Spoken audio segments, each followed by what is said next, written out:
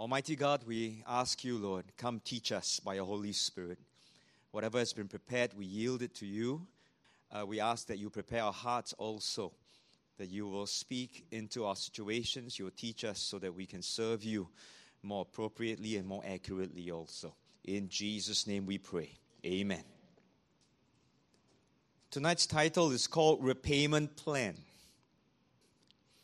On 7th January 2015, two brothers went into the office of the satirical weekly newspaper Charlie Hebdo, and they killed 11 people, and they injured 11 others. And you know that this was done in retaliation of certain cartoons that they found offensive against their religion and their leader. And this cartoon strip was done after that massacre, and it really represents it very appropriately. All the cartoonists submitted all the different cartoon caricatures, but this one was very appropriate, where it says the caption, "He drew first." Of course, it plays on that word of, the guy drew the cartoon first, and so I draw my gun to kill him. But this is a very good example of retaliation. That's a topic that we are going to examine tonight. Not just retaliation, but also revenge. And in society today, all around the world, we are seeing a lot more of these things happening in the name of something or other. But as we consider this, we may look at it and we say, but I won't do this one. That's not what we would do. We won't do something like that. But the point is, I think the truth is, we do encounter this in our daily lives. That if someone should upset us, we will have no qualms striking back. I remember as a young boy growing up, we will watch kung fu shows, movies, or the Chinese period dramas. And maybe the first two Chinese words I learned were 报仇, revenge. Everything 报仇. And it always starts with a long, long time ago, someone kills someone, and the little baby sees it, or the little baby is stashed away, and he or she grows up, and what do? 报仇. Right? So from a young age, we learn that. Today, on the roads, we have road rage. If you cut into my lane, maybe I'll speed up and cut into yours. Okay, if you stare at me, I will stare at you. Some may raise up a finger. And I hope that I will not retaliate with the same finger. And is it not typical also of arguments between all of us sometimes, right? You say one word, I will say one word. You say one line, I'll match you with that one line. You raise your voice, I will raise mine. We may not do what the people did to the Charlie Hebdo killing, but we also retaliate in these ways. A funny one I was thinking about also is that we even do it to ang paos, you know that? Do you realize? You don't laugh. Maybe to the older people, I hope we are not doing it. You record the wedding ang pao. How much do you give my son or my nephew, or when they got married? How much was the ang pao? I give the same. Cannot give more, cannot give less. So you say, do we do it? Yes, we do. Somehow there exists this justice in us that if something is done, we have to give it back in that same way. So tonight we want to see, what does our King say? What is the repayment plan? Now you understand why the title is called Repayment Plan, right? What is the repayment plan of the kingdom of God? So we read in Matthew chapter 5, verses 38 to 42. You have heard that it was said, an eye for an eye, and a tooth for a tooth. But I tell you not to resist an evil person. But whoever slaps you on your right cheek, turn the other to him also. If anyone wants to sue you and take away your tunic, let him have your cloak also. And whoever compels you to go 1 mile, go with him too. Give to him who asks you, and from him who wants to borrow from you, do not turn away. This is another one of those familiar passages, but I question us sometimes. We may only know what is familiar, the eye for eye, tooth for tooth, and maybe slap and turn the other cheek. But do we really understand the context? Do we understand what Jesus was really teaching, and how can it be applied in our daily lives? Let's go to an Old Testament context and let's understand in the time before the law was instituted, before Israel went into the land, the promised land, Canaan land. The rule of the land, or the law of the land, was there are no rules. It's as simple as that. Whatever the king determines, if he was a good mood, then it would be a good day. If he was in a bad mood, then it was in a bad day. It was every man for himself. Everyone did what was right in their own eyes. They took upon themselves how to administer personal justice. And if they feel that it is appropriate, then they will administer revenge also. And so truly, if you were to upset someone and this person gets upset with you, he can retaliate. Now, you may not be happy with that retaliation, so you can retaliate. Now, he is not happy with your retaliation of his retaliation, so he can retaliate. So can you see that if you continue in that frame, then what you will have is an endless cycle of retaliation. It will never end. That was the rule of the land. Okay, everyone would do as according to how they felt. Then Israel gets into the land, and we find that, of course, they are given the Mosaic law. And within the Mosaic law, in the way they would govern themselves, we find the law of retaliation, or it's called the lex talionis. The law of retaliation. And Jesus was referring to this law when he was making this teaching. We can look at 3 passages, and I want you to note the context as well as the specifics of this law and the items that are found within it. The very first section, or the first passage we find this, is in Exodus chapter 21, verses 22 to 25. Now, broadly you can summarize, actually it talks about 2 men fighting, and somehow a woman gets hurt. The woman is with child, and there's a premature birth through accidental injury. Now, we won't read this entire passage for the interest of time. But you see that this law would be applied in this context. She suddenly gives birth, the baby comes out, and if there's no harm, no problem. But if there is harm, then you shall give life for life, eye for eye, tooth for tooth, hand for hand, foot for foot, burn for burn, wound for wound, stripe for stripe. So if you want to be very, very literal, you have to give birth prematurely before you can even apply this law. The second one we find in Leviticus chapter 24, verses 17 to 22. And it says, whoever kills any man shall surely be put to death. Whoever kills an animal shall make it good, animal for animal. And verse 19, if a man causes disfigurement of his neighbor, as he has done, so shall it be done to him.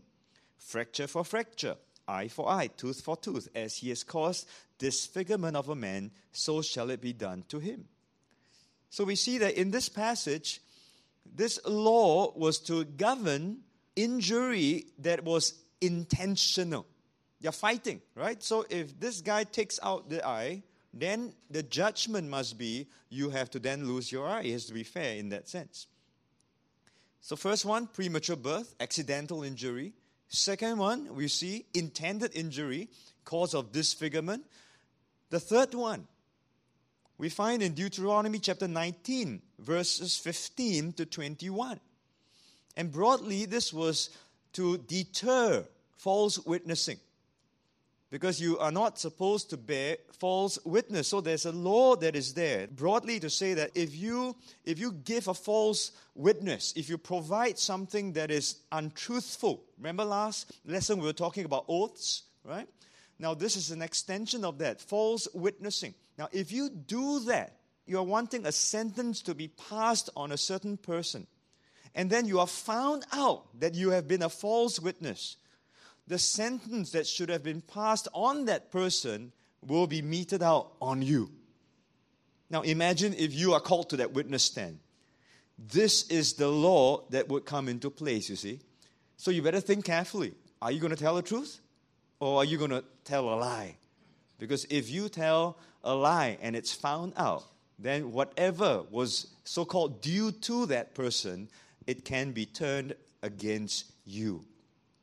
So can you see this law of retaliation in these three examples? They're very, very specific. It is actually to protect certain groups of people in certain situations. But what we saw previously is that the rule of the land was anything goes. The law, when it was finally put in place, was actually radical. They implemented a principle of proportional justice as well as exact retribution. In other words, if you lose something, you cannot claim more or beyond what you had lost. If you think about this was radical in those days. No one had ever heard of something like that before. Suddenly these things are put in place and the people would be governed according to this. It is an advancement that truly set the people of God apart from the people of the land. This law was put in place to define justice as well as to restrain revenge. And this is a law that would determine what the compensation should be, that it might not be excessive. Now listen to this. This law wasn't put in place so that compensation must be demanded. You see the two different things here? So if you understand the principle of this law, we begin to have a better idea of why it was given and for what reason. Jesus says in Matthew chapter 5, verse 38, "You have heard that it was said." By now you should understand this phrase, right? That means something is not correct already. They have taken this law and they have taken it into their own hands with their own interpretation. By the time of Jesus, this law was abused. It was also misused. Quite apart from life for life, because that's capital punishment, and they would, put it to the judiciary system. For all other matters, they began to use this law and applied it for themselves and by themselves. They took it as permission for me to demand justice. Every small thing you do to me, I can do the same thing to you. An eye for an eye, a tooth for a tooth. And they applied it in the most bizarre way. And one commentator wrote, "A law that was designed to prevent actions of personal retaliatory revenge is now used to justify it."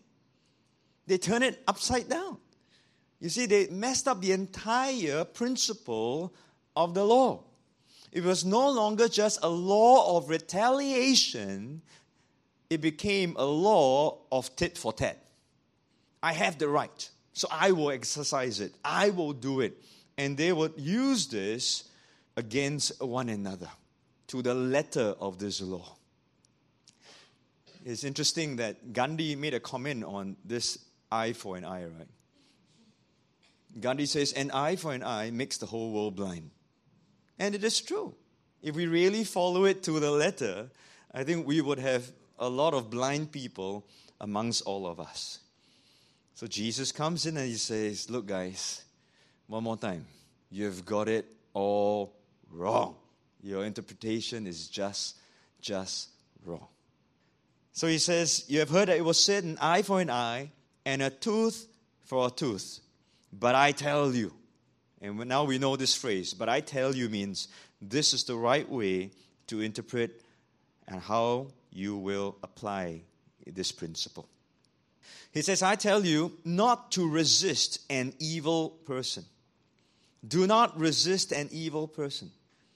The first thing we have to define is, how do we understand someone who is evil? What constitutes an evil person? Let me suggest to you 3 qualifiers. Of course, you can add more. An evil person will be one who is morally questionable. You don't know where his morals are. He has his own standards. He defines things for himself and by himself. An evil person possibly would be very likely selfish. He's only thinking about himself. And he's also unreasonable. If he wants it, if he says or if she says it's right, then it's right means it's right by their own judgment. And I think in the context of spirituality, an evil person is also one who is spiritually dead, i.e. not a believer, or one who is spiritually immature.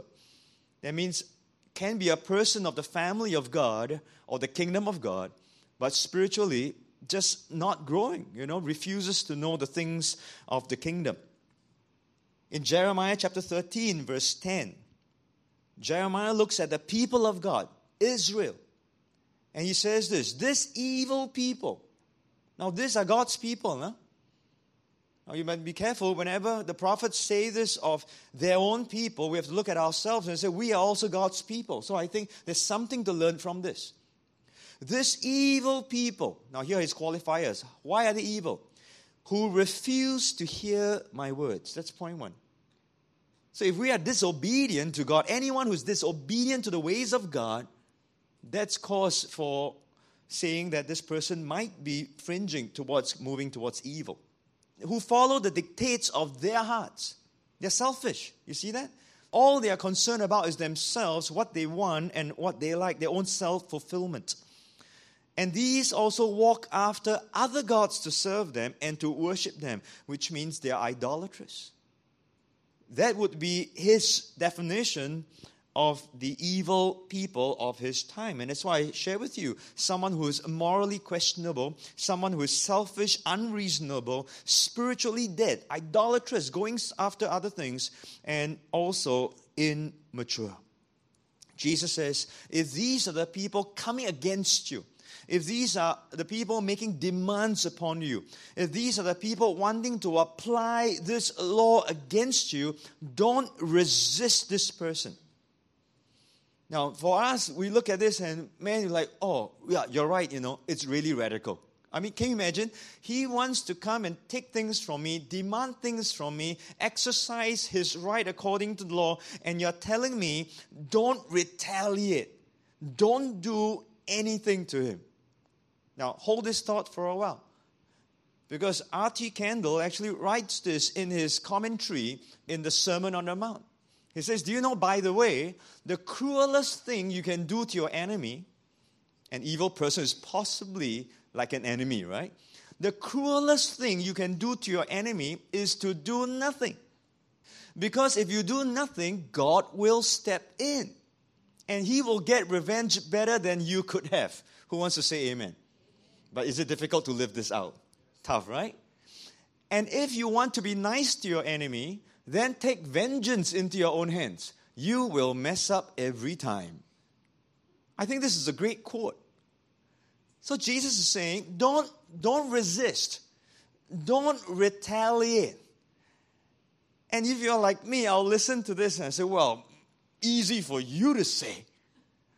We say, this is radical. Non-retaliation is radical. But can I surprise you? Jesus does not stop at non-retaliation. Because we're going to explore the second part, the next part of this one verse. And this is actually what Jesus is trying to teach the people. He said, this is the spirit of the Lord. I don't want you to strike back. It's okay, I don't strike back. I tahan, I hold myself, I suppress this anger, everything against my will. I'm going to whack this guy, but I will suppress it. No, don't strike back. Don't suppress yourself. I want you to surprise them. I want you to surprise them. You think the first two was difficult to do? You try the third one. This is really crazy. This is kingdom repayment plan. You're not supposed to strike back. You're not even supposed to hold yourself back as if that's not difficult enough. You are supposed to go surprise them. So he goes on with 4 situations that he cites. And let's explore this very, very quickly. He says, whoever slaps you on your right cheek, what's the first thing you want to do? You strike back, right? You want to slap him on the cheek. Or maybe you think you're doing quite well. If you hold back, you suppress, right? You hold back. Jesus says, no, surprise them. Turn the other cheek. I'm very happy to announce that I don't think Jesus was talking literally. Right? Remember, he was talking about if your eye causes you to sin, go dig it out. No, it's a figure of speech. So thankfully, this is a figure of speech. And in those days, if someone slaps you on the cheek, that phrase, it just means someone insults you. If someone insults you, it's verbal abuse. It can also be slander. It can be gossip. If someone is doing this to you, by the law, they will allow, if you slap me, I can slap you back. So you call me a name, I can call you another name. Because it's an eye for an eye, a tooth for a tooth. And you can even take this person to court and sue this person for slander, for libel or defamation. Do you think it's still happening today? Definitely so. Is it happening in the body of Christ? Sure have one now. Okay? And so Jesus is really saying here, if someone talks bad about you, someone is trying to malign you, someone is trying to assassinate your reputation, give you a bad name, say bad things about you, don't retaliate. Don't even have to protect your name. Don't have to say, "Ayo, my reputation is ruined, You give me no face." Jesus says, let it go. Never mind. Let him have his day. Let him call you 10 more names. Just let him do it. It's all right. Instead, just bless him. He called you a name, you call him a good name. He called you a bad name, you bless him in Jesus' name. Radical? Right? It goes against our every fiber. Now, one quick note before we leave this first situation. Jesus is not saying, I believe, not to protect ourselves against physical abuse. Sometimes we look at this and we think, if someone slaps you, you say, turn it. And some people have taken this to an extreme that they will never carry rifles or they will not carry weapons. What if a woman is being raped? Do you stand one side, and say, it's okay, Jesus says, carry on. I don't think Jesus meant that. You can challenge me on this, but I don't think he meant that.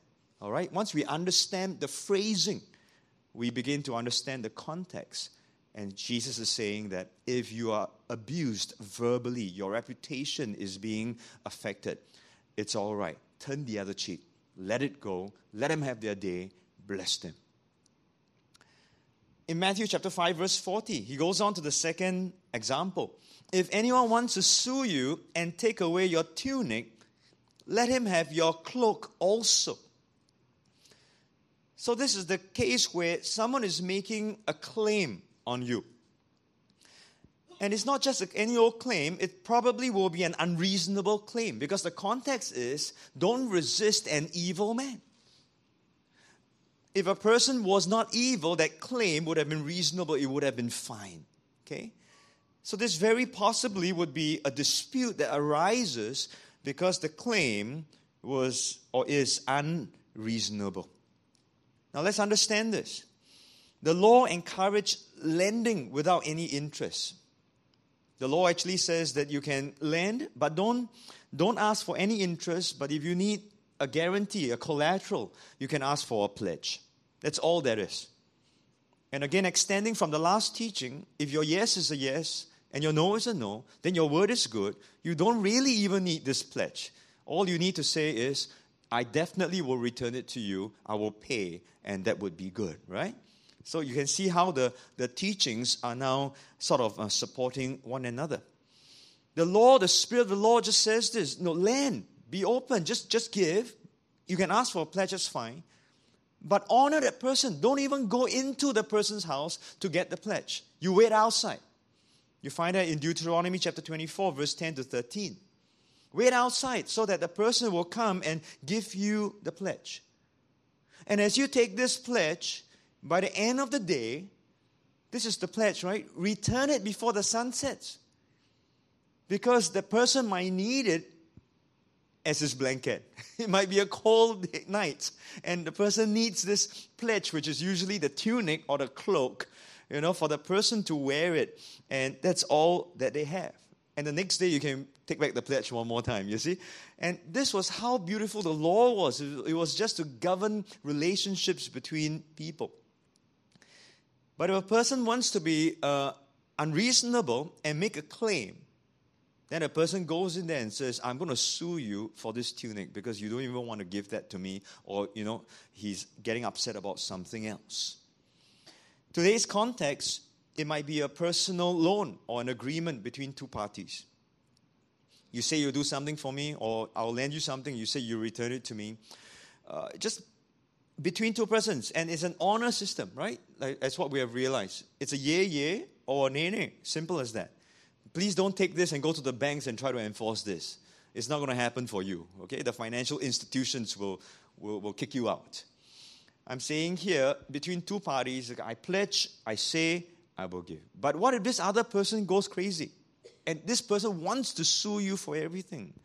What is Jesus saying here? If anyone wants to sue you and take away your tunic, that's the only one you have, let him have your cloak also. Radical again, right? He's saying, don't just pay the person, give him even more. Let him take anything he wants. Let him have his day. Let God fight this for you. That's the way of the kingdom. That's the repayment plan. Point number 3, if you're still with me and you would like to continue, how crazy this sounds for many of us today. And this might be in a category of unreasonable demands and requests. Matthew chapter 5, verse 41.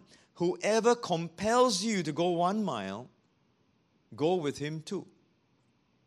In those times, under Roman law, the Romans could compel, and that word is very strong, can force a person in the conquered land to carry a load for 1 mile. And after 1 mile, if you drop everything that you are carrying, that's fine. The Jews obviously hated the Romans, and hence they would comply, not willingly, but grudgingly.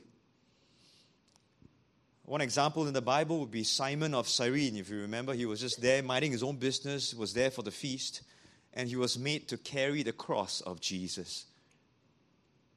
So that was the rule of that time.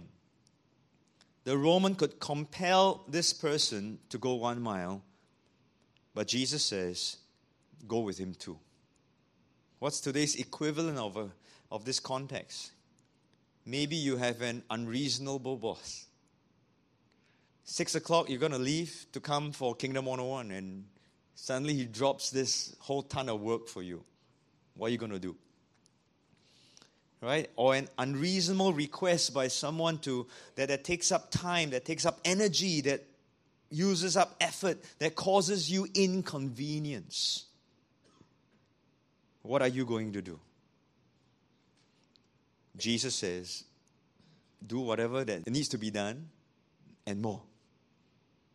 Just do your very, very best. Don't do just enough and then put it down. The spirit of the kingdom is like that, right? So sometimes we scratch our head, right? What do you need me to do? Just like that, enough? Then stop. 1 hour, finish, I'm going already, bye. Whether the work is done or whether the work is not done. The fourth example that Jesus gives is found in Matthew 5:42. Give to him who asks, and from him who wants to borrow from you, do not turn away. So here we find a line that talks about material or perhaps money needs, giving assistance, lending to someone. Someone who wants to borrow, it could be money or it could be an item, something that they need. As we have already seen, the law encouraged giving and helping the poor. The law actually says that if you have, don't withhold. Give. Lend it to them. Lest they cry out to God and it will be worse for you. That was what the law was encouraging. But by the time it came to the abuse of the system, the Pharisees and the scribes, and perhaps also the rich people, they were the only ones that were able to lend something or to issue a loan of sorts. they made it into a money lending system, and I think they worked in a system of repayment. Who knows? The interest might have been like a Judean along.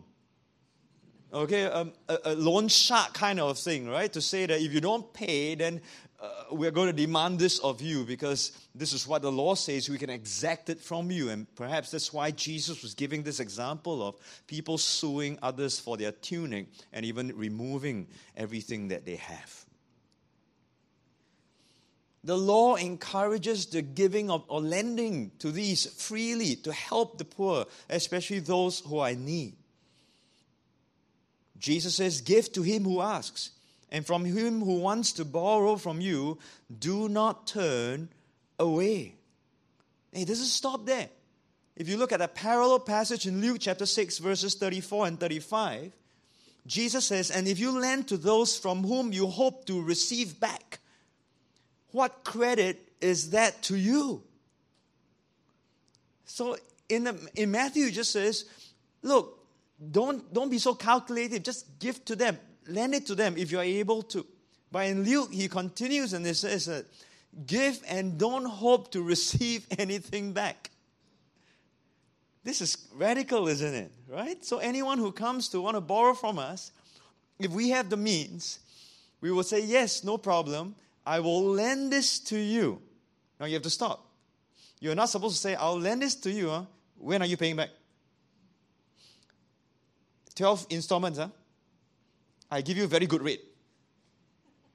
We're not even supposed to say all those things. We are just supposed to lend. If they return, they return. If they honor it, they honor it. If they don't, you have blessed someone. Sometimes people will call me and ask me, someone is asking for this money, do you think I should lend? I said, I can't tell you whether you should lend. All I can tell you is, if you decide to lend, treat it as gift. If you decide to lend someone, don't hope to get it back. Because if you're hoping to get it back and the person for any reason is unable to return that amount or runs away with that amount, you are going to be so disappointed, especially when it's a brother or sister from the church. And so I can't tell you whether you should lend or shouldn't lend. I know what God's heart is. But you have to make a decision for yourself. If you want to lend, you never expect anything back. So in our context today, if someone needs something and they ask for money, consider this. These are the words of Jesus. I'm not asking us to be silly. I'm not asking us to finance a credit card lifestyle. If the person keeps gambling and so on, okay, doesn't mean that, we love what, must show grace, keep giving and keep giving and giving. I don't think the Lord was saying about something like that. Okay, he was really pointing to the down and out, and in those days, the distance between the rich and the poor was so wide. And isn't it true that today the income gap is also widening in our country? And so these are the 4 things. If someone slaps you verbally, abuse you, slander you, gossip you, don't defend.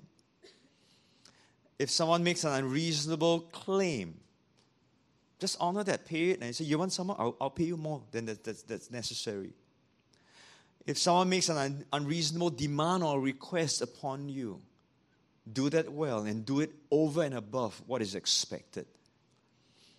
If someone is asking for material help or monetary assistance, then you give. No strings attached. Just bless that person.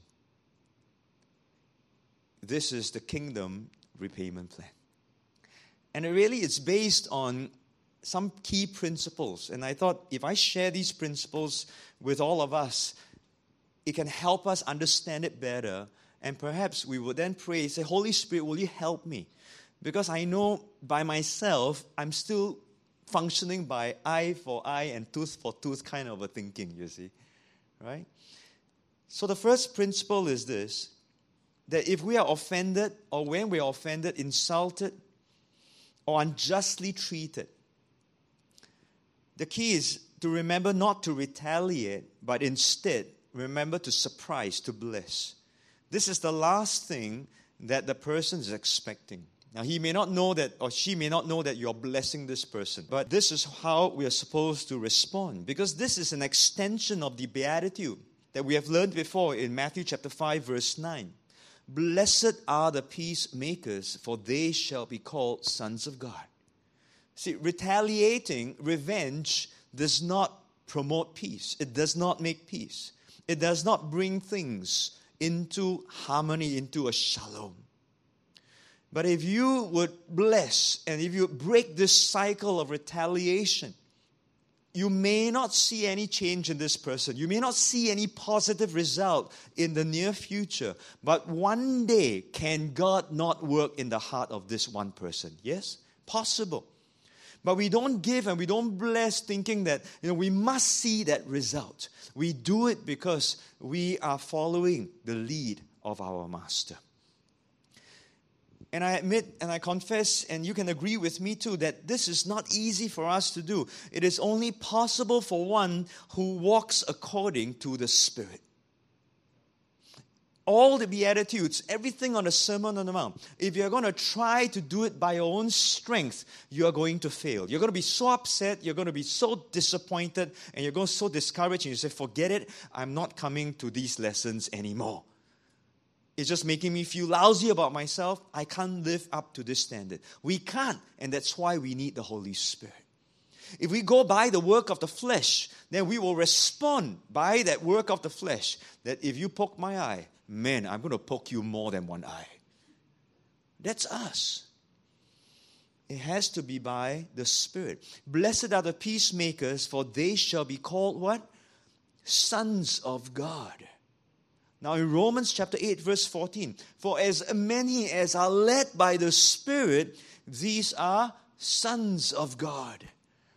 Exactly the same phrasing, right? It's the Spirit that's been given to us that we can cry, Abba, Father, that we are now sons of our Heavenly Father. The Spirit has to lead us, and we have to follow this lead. Paul does the same teaching in Romans chapter 12. He says, repay no one evil for evil. Have regard for good things in the sight of all men. If it is possible, as much as depends on you, live peaceably with all men. Beloved, do not avenge yourselves, but rather give place to wrath, for it is written, vengeance is mine, I will repay, says the Lord. Therefore, if your enemy is hungry, feed him. If he is thirsty, give him a drink. For in doing so, you will heap coals of fire upon his head. Do not be overcome by evil, but overcome evil with good. We have to learn to obey the words of Jesus. We've got to let God be the judge. He says, I will repay.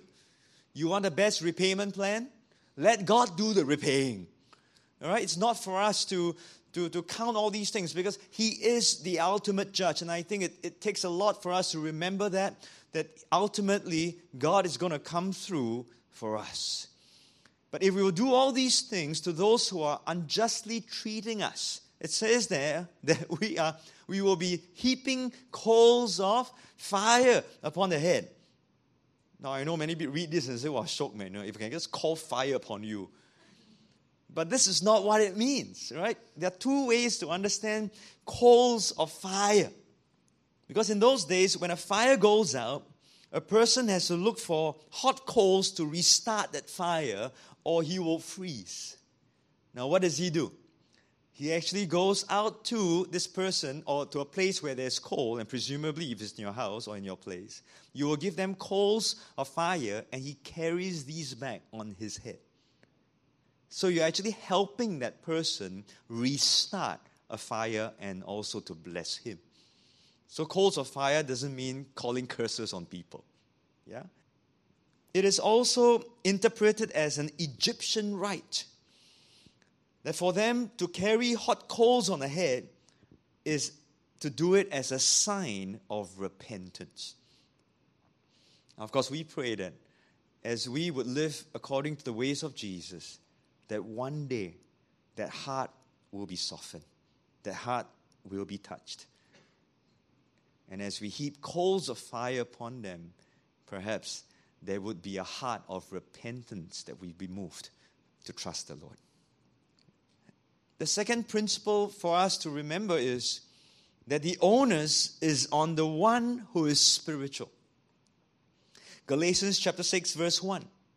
Brethren, if a man is overtaken in any trespass, you who are spiritual, restore such a one in a spirit of gentleness, considering yourself, lest you also be tempted. Now, if you know your Bible, Galatians chapter 6 verse 1 comes immediately after that entire passage of the works of the flesh contrasted with the fruit of the Spirit. If anyone is overtaken in any trespass, if someone is unreasonable towards you, calling you names, slandering you, making unreasonable demand, and trespassing upon what might be correct for you, you who are spiritual,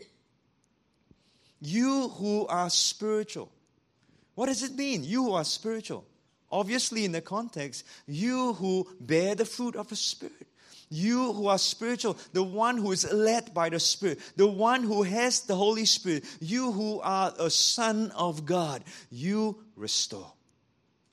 The onus is always upon the one who is spiritual. The craziest thing for us and the saddest thing always is when you hear Christians, but he, but she, but they, but if they didn't that, I won't, And it's always pointing here and there. Then you're always telling them, but we are the Christians, we are the one who came for the teaching. Don't you remember what the pastor say? He said, yeah, but he, Do you realize that? Or we will turn it around and we say exactly the same thing. Call himself a Christian. Go and do Bible study for what? Go and this for what? Go and do it for what? I say, wait, hang on. It doesn't sound good on yourself. If you think you are more spiritual, you who are spiritual, take that first step. You have to restore. Let it go. Bless that person, right? We speak upside down. We don't realize we're actually shooting ourselves in the foot. So, my dear brothers and my sisters, next time you are tempted to sound like a donkey going, hee-haw, don't, okay? Because you really will feel like a donkey after that. Stop, check yourself and say, if I am one who has the Holy Spirit, if I'm living and being led by the Holy Spirit, the onus is on me. I will take that first step. Holy Spirit, you help me. You help me.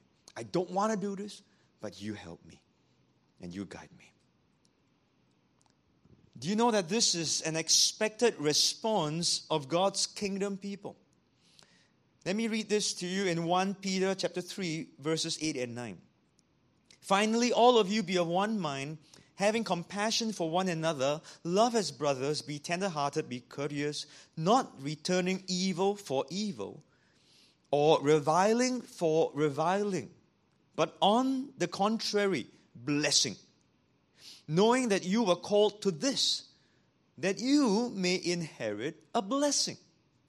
Now, these are the words of the Apostle Peter. Now, we all know Peter, right?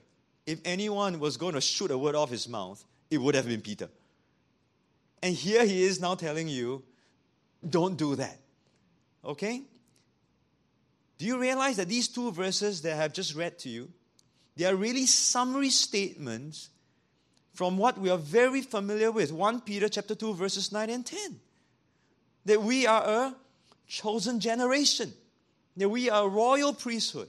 We are a holy nation. We are God's special people. Called out of a darkness into His marvelous light. Who didn't know mercy, were not His people. Now we have known mercy. Now we are His people. And then these two verses come in. You can't declare an identity without knowing how to live out that identity. And so I say this is an expected response of God's kingdom people. And Peter was really very practical, because if you read onwards, what you see is that Peter tells us how to conduct ourselves in the world. You find this in chapter 2, verses 11 and 12, all the way through. submission to government. Do good, so that you may put to silence the ignorance of foolish men. So it doesn't matter which government you vote. Whatever it is, do your best as kingdom people. You can make your case, you can state your case, but after that, live as kingdom people. This is what it is. Secondly, be submissive to masters. Bracket, unreasonable bosses. Peter says this. When you do good and suffer, take it patiently. This is commendable before God. After that, he talks to wives. Submission to husbands. Bracket, unreasonable men. Don't try and win them over, with all your words. Anything you can do, I can do better. You want to say to me, I will say this to you. Right? If the husband and wife want to talk, you'll never end. And that's why we see so many couples are fighting with one another. And Peter is saying, look, if your husbands are unreasonable, win them over by your conduct, not your words. Just in case the men think you're getting away, it says submission to wives. Bracket, unreasonable women. Why? Because it says, husbands, likewise. That means in the same way. Dwell with them with understanding. And you must be careful so that your prayers will not be hindered. Practical, right? And at the end, he says, submission to one another as brothers and sisters in Christ. Same.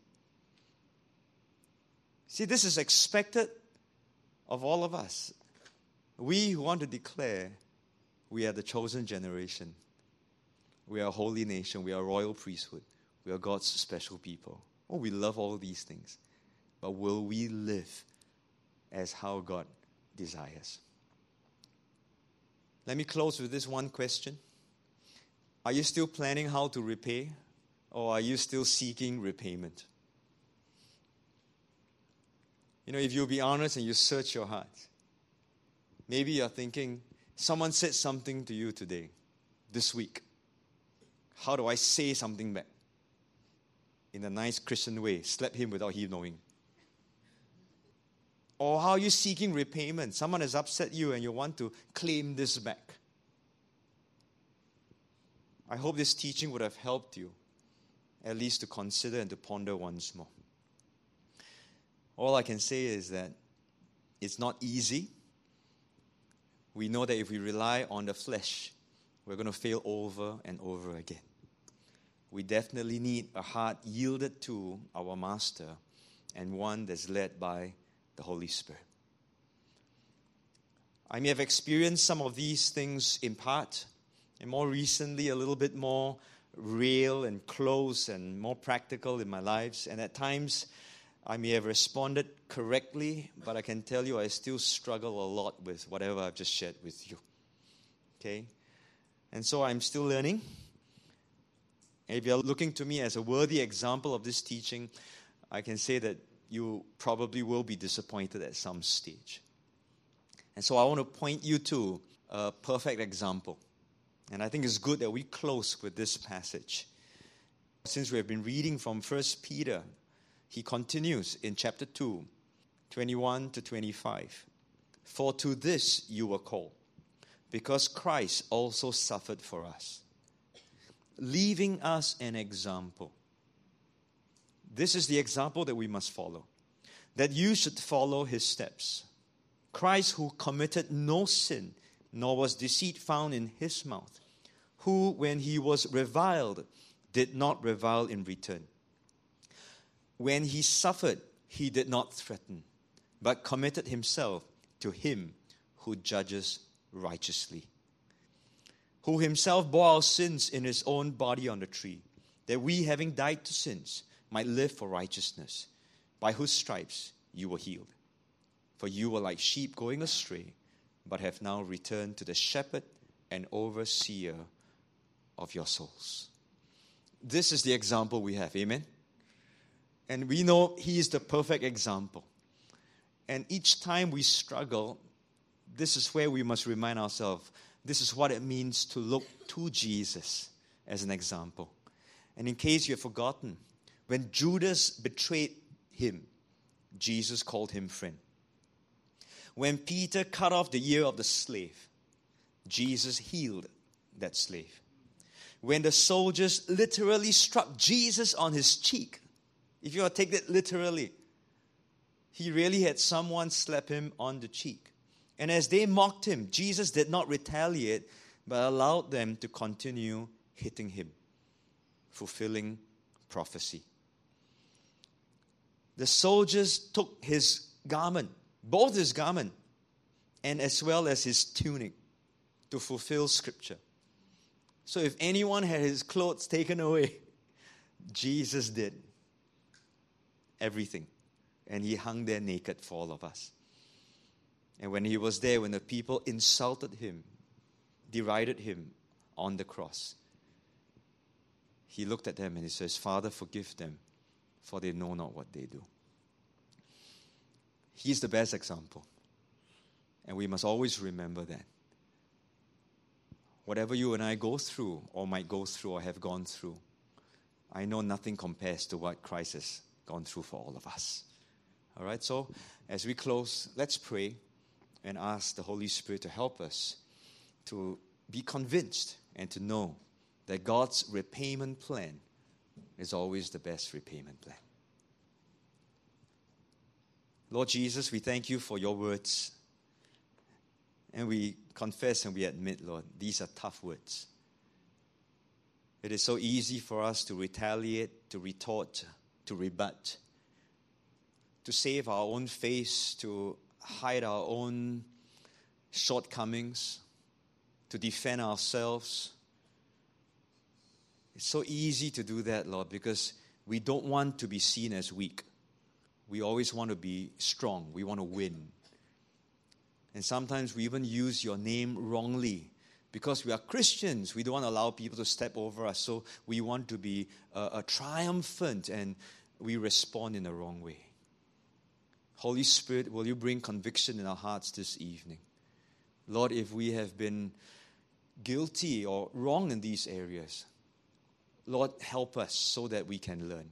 Holy Spirit, enable us so that the next time someone comes against us, Lord, you will catch us, that we will not say the wrong things, but even when the word comes out, it will be a word of blessing.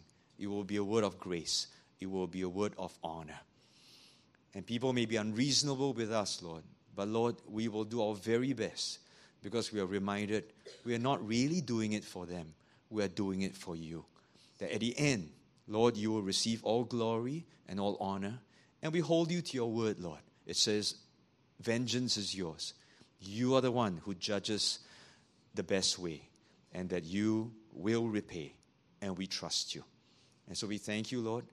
As we close, we ask you, Lord, dismiss us with your love and with your grace. In Jesus' name we pray. Amen. Amen.